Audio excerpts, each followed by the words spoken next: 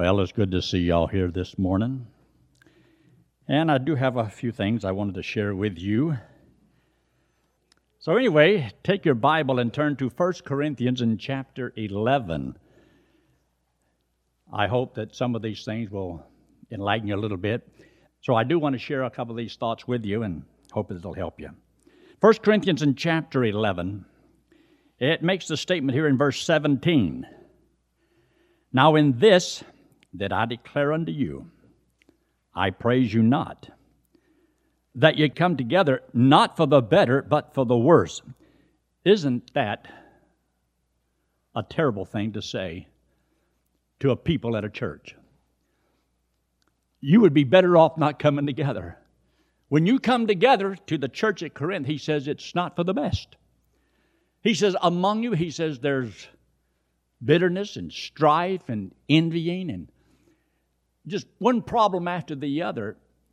But here he was talking about a particular time when they came together in memory of the Lord's Supper, which was supposed to be a great occasion, a precious moment, a solemn time, where it demonstrated the love that people had for the Lord and for what He's done and who they are now, what they have in Christ, the unity that they have among the brethren.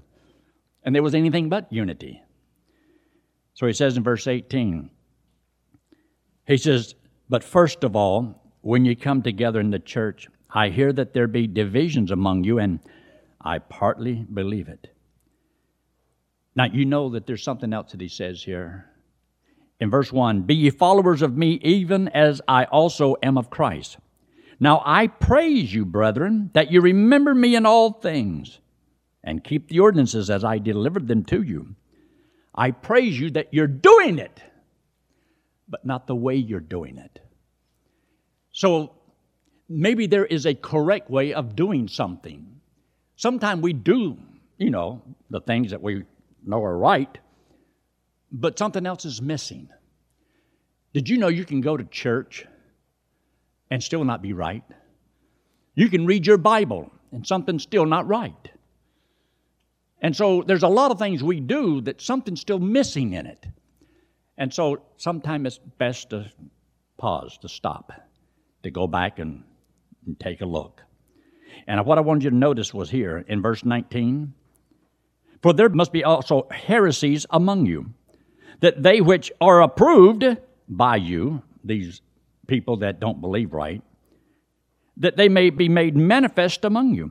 When you come together, therefore, into one place, this is not to eat the Lord's Supper. For in eating, every one taketh before him his own supper, and one is hungry, and another is drunken. What? Have you not houses to eat and to drink in? Or despise the church of God, and shame them that have not? What shall I say to you? Shall I praise you in this? He says, I praise you not. Because they were doing what they were doing without discerning the Lord's body. Not understanding why they did what they did. Now, they should have.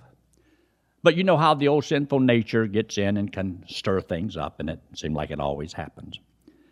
Take your Bible and look there in Hebrews in chapter 10 very quickly. In Hebrews in chapter 10, and look there in verse 26. Verse 26. Where it says, for if we sin willfully after we have received the knowledge of the truth, there remaineth no more sacrifice for sins. So he's talking it about in reference to something he had just told them that they should do. And not to do what God says to do is to willfully disobey the Lord. Now you and I know as believers, we wouldn't purposely disobey God, would we?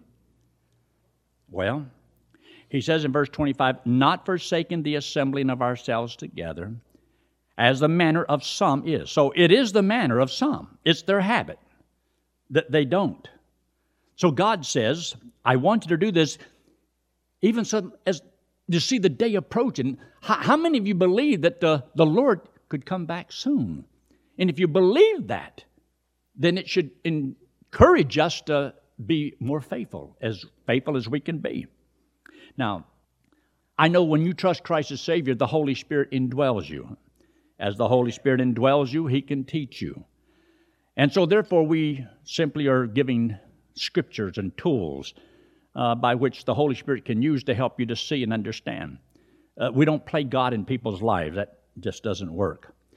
So, and we want to see what is the message of the Lord's Supper, and also have the grace to proclaim it, not only in partaking, but understanding what it means. Now, there's no way possible to fully explain everything that happens in a Passover and the symbols that they had and what it meant and the representation. We have a little bit of an idea, and because of what the Scripture says, but as time goes on and after a couple thousand years, you'd be surprised how things change in our mind and what they don't maybe mean what it should mean. And people today, you may have trusted Christ as Savior, but don't think that, well, that's not that important. I don't need to have the Lord's Supper to tell me that Christ died for my sins. I know that. I remember that, so I don't have to do it. I believe Christ is coming back. Okay. So why should I have to do it? And, looking back and looking forward. Since I already know that, I don't have to do it. And you'd be surprised as people can live their lives as a Christian and never partake of the Lord's Supper. They never come together. They just don't do it. They don't need it. If God says we need it, do we need it? If God says to do it, should we do it? You see, you don't need thousands of verses that says the same thing. All you got to have is one verse that God reveals His will and says, this do in remembrance of me. How many times should God have to tell me that? One time. And I'm supposed to obey whatever God's Word tells me that I should obey. And faithfully partake of it as often as you do it. At Calvary Community Church, we observe the Lord's Supper at least 12 times a year. And there are 7 reasons we observe the Lord's table. And number 1, and you've heard me say this many, many times, it is a divine suggestion. No, I've seen a sign one time that says the 10 Commandments were not 10 suggestions. Anybody ever seen that? This is not a suggestion. It is a divine command. And the celebration of the Lord's Supper is a solemn obligation to assemble with the people of God to remember the Lord's death. Anything that hinders you from coming must be put away in order that you may show His death until He comes. There's something that we show by the demonstration of what we do at the Lord's Supper. And this is what makes it so very important. Is it possible that we can lose the importance of that because we just do it so many times? Or because we sing certain songs so many times, it's lost its meaning to us. And we just sing out of rote memory. And little by little, things lose their importance to us. That can also happen with the Lord's Supper. And this is why it's so important. Number 2, it's a blessed privilege. We welcome every opportunity to please Christ. If this is one thing that we could do that would please Him, I would say it'd be one thing that I'd want to do. I'd want to do what it takes to please the Lord. We are invited to come and sit at His table and with Him as our host. I want you to take your Bible and look there in the book of Luke chapter 22. Luke chapter 22. And notice just a couple things that are mentioned here. Luke 22. Look in verse 7. Verse 7 says, "Then came the day of unleavened bread, when the Passover must be killed. And He sent Peter and John, saying, Go and prepare us the Passover, that we may eat. They said unto Him, Where wilt thou that we prepare? He said unto them, Behold, when ye are entered into the city, there shall a man meet you, bearing a pitcher of water. Follow him into the house where he entereth in. And ye shall say unto the goodman of the house, The master saith unto thee, Where is the guest chamber, where I shall eat the Passover with my disciples?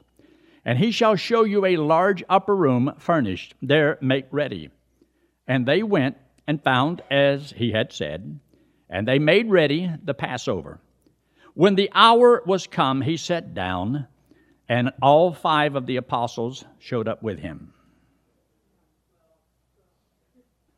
Wouldn't it have been something that they'd have had the Passover, and Jesus said, well, where's John? Oh, he's married. He wanted to be here, but he just wasn't able to make it. Oh, well, where's Peter? Well, he was talking to somebody there. He just talked on and on and on. He just talks all the time. And he's in an argument with somebody. Well, he wanted to be here, but he just told me to tell you that he'll be there in spirit. Now, these are things that I've had people tell me. So this morning, we have a lot of spirits. This is one spirit-filled church. There's a message here somewhere. And so you find out, how many of the disciples do you think he wanted to be there for that? He had 12. How many do you think he wanted there? He wanted 12 there. Do you think he expected them to be there? So it's an important thing. It's a God-honoring thing. It's what we do because God says so. You don't always do what you want or like. It's what God says. Just whatever he says. Whatever God says. I learned a long time ago, I don't want to fight with God. I don't want to argue with God. I don't care to debate with God. Why? I lose. Why argue with somebody you know you're going to lose? Why argue with your wife? You know you're going to lose. You know that before you ever start.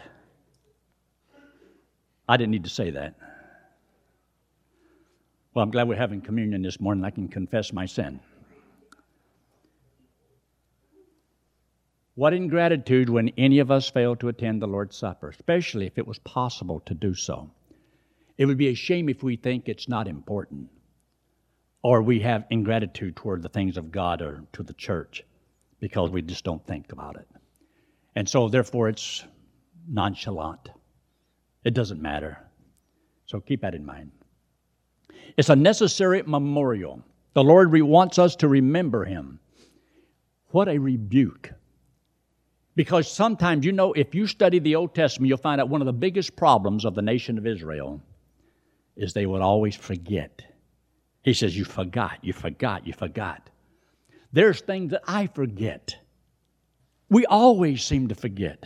I can forget where I'm going driving down the highway, like I did the other night, and almost didn't make the turn. I forgot. Because I'll be thinking, preaching. Sometimes I forget about the speed limit. I'll be driving down the highway, and if the music is fast, I drive fast. But we forget, and God knows that we forget. So will God's people forget the great price that was paid for their redemption? Don't take it seriously. Did you know how you live your life reveals what His death means to you? How you live is revealed about His death, how precious that was to you. Your whole life should be one big thank you to the Lord for all that He's done for you, unless you forget. Will they forget whom they belong? Can we become unthankful for our salvation? You see, when you're unthankful for your salvation when you're not thinking about somebody else's salvation. When you have no concern to tell anybody else about their salvation, you've forgotten something. Do you realize where you were going? Do you realize how wonderful it is to know you have eternal life, to know that you're going to heaven when you die? And there's others that don't know that, and you have absolutely no concern. There's something missing. Oh, you may know Christ as Savior, you're going to heaven, but you're losing something along the way and sometimes don't even know it. So lest we forget, there is a tender rebuke to keep our love aflame and our hearts aglow for the Lord. a willing testimony. Every time we break bread, we're testifying. When you do that, you're saying something because it means something. Everything has a meaning. Now, when they did the Passover, I assure you it was a lot more involved than what we do, but it's still important what we do. But you and I know that everything has a meaning to it when it's something that God says to do in remembrance. So there's things that God wants to trigger our mind, because if He can get us to think right, He can get us to live right. Do you think that's important? I think it's important.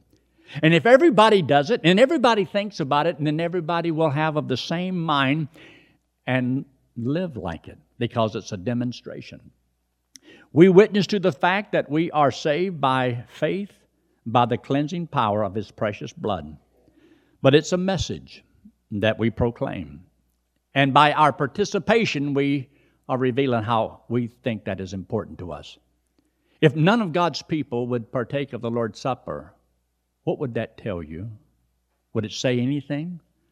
Just the absence might tell you something or cause you to question. And you don't want that. We declare the Lord's death, we witness of our personal walk with Christ, and we testify of His soon return. So it has meaning. The past and the present and the future. Because this is what God says to do as we look back and as we look forward. It's a humbling confession because you're admitting to God something that reduces the pride in an individual. You see, the Bible talks about when you're lifted up with pride. Pride cometh before a fall. And always remember, God is going to test your pride. So how is He going to test my pride? See how quickly you can get hurt. See how quickly you can get hurt. You hurt my pride. Can your pride be hurt? What would it take? And if you get your pride hurt, did you know your hurt can lead to bitterness? And the bitterness is like a root that springs up and defiles other individuals. Now, you won't try to do it, but it will happen. All because of pride. So God wants us to remember the Lord's Supper and the payment He made. Why did He have to do that? Because you and I are supposed to understand our helplessness, our unworthiness, and as you look back, you will see that. I am saying that my sin was so great, my iniquity was so vile, my transgression so wicked, and my guilt so heavy, and that my offense so terrible that nothing but the death of the blessed Son of God could set me free and wash me clean. When a man gets saved, it's because he has to trust Jesus Christ and Him alone as his only hope of salvation, because there is nothing in him that can produce any righteousness of his own that God can use as the foundation. You deserve to be saved. Which one of us can God point to? Now, you deserve to be saved. You deserve it. Now, you don't deserve it, but you do. No. And so whenever you remember back, I'm not worthy. I'm not worthy to be saved. It was all because of the grace of God, His love for me. And it should help you to understand that as you live your Christian life, the one thing that the devil will do in every individual life is to produce the pride. You don't need God. You don't need church. You don't need the preacher. You don't need communion. You don't need this. You don't need that.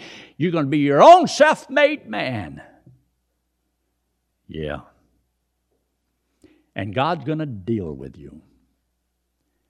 And so that's one of the biggest reasons why you examine yourself, because you're looking for pride. You see, one of the things that they did in the Passover is that they would, before they got started, sweep the floor as though they were trying to find little bits or crumbs of bread that might have some yeast in it, some leaven in it. And make sure you get it all out. The same principle is in the man's heart. To search, to cleanse, to get that taken care of. Look there in the 139th Psalm real quick. The 139th Psalm. 139th Psalm. There's a statement by David that kind of makes it clear and could be a little bit about what he's talking about. You see there in verse 23, Psalms 139, verse 23 says, "Search me, O God, and know my heart. Try me, know my thoughts." And the reason is so that you can reveal it to me. I want God to search my heart because there might be things that I don't see. Maybe I have blinded myself. Maybe I have deceived myself. And Lord, I want to be honest. I want to be clean. I want to be truthful. I want you to reveal to me something in my own heart that maybe is not right. And you don't do that unless you have within you the desire to want to correct what's there. So he says, "Try me and know my heart. See if there be any wicked way in me, and lead me in the way everlasting." Anyway, I think it's a tremendous verse. I am to examine myself, judge myself, and acknowledge my sin, my failures, my shortcoming, between me and my Heavenly Father. We're so quick to point out all the faults in everybody else, but we sometimes can't see the ones in our own life or in the crevices of our own mind. Things that we've swept into the closet. Maybe it's time to come out of the closet. The Lord's Supper is for accountability, and we must be honest before the Lord. Do you think God knows the truth? You see, it might be that some people are afraid to take communion because they know they're not right and have no intentions of getting right, and know that if they do that without judging it, the Lord may chasten them. But did you know whether you do the Lord's Supper or you don't, the Lord can still what? Beat the tar out of you. An act of faith.